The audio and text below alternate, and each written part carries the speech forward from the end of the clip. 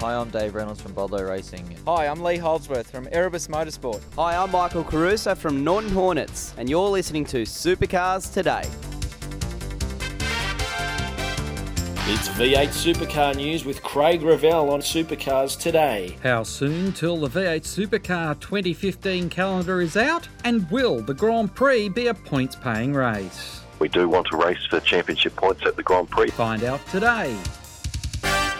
Each week, find out what the men behind the V8 News know and what the drivers and teams are going to do next. It's interviews and opinions on Inside Supercars. Well, they don't call it 200 Ks, they call it a 200 race, don't they? Isn't that how it works? Perth 400 doesn't necessarily have to add up to 400 Ks. Tune in for more at sportradio.com.au or lock in the podcast on your iTunes or mobile device. Search Inside Supercars. Cole Hitchcock joins us on the line, and Fairfax is reporting that the Grand Prix next year will be a points-paying race for the V8 Supercars, and, well, obviously the calendar is being sorted and formats, points-paying race, championship, non-championship races are all eagerly being awaited by everyone. Oh, absolutely. The calendar's a complex thing to put together, and we're in the middle throes of that, I guess. That'll come together, and we'll announce that in about a month's time. It's usually around the Sandown race time that we put our calendar out. Sometimes that can be a little later or a little earlier, depending on the circumstances. But that's our objective, is to let everyone know what's going on in 2015 sometime next month. So we're on target to do that, and then we'll all have clear direction as to what 2015 looks like. Each week, join the Inside Motorsport team as they look at all the news from across Australia and around the world. And, every year I see Jackie's tour at the Grand Prix, and I just remind myself of his part in starting the path to safer cars.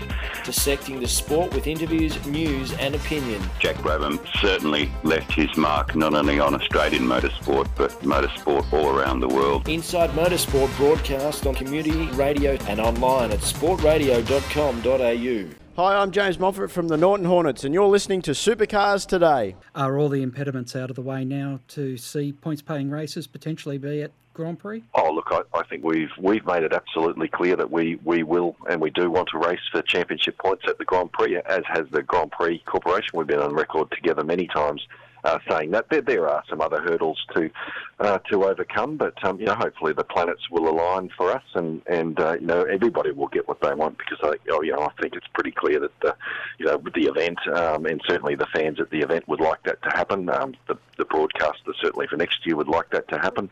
There's very, very strong will there.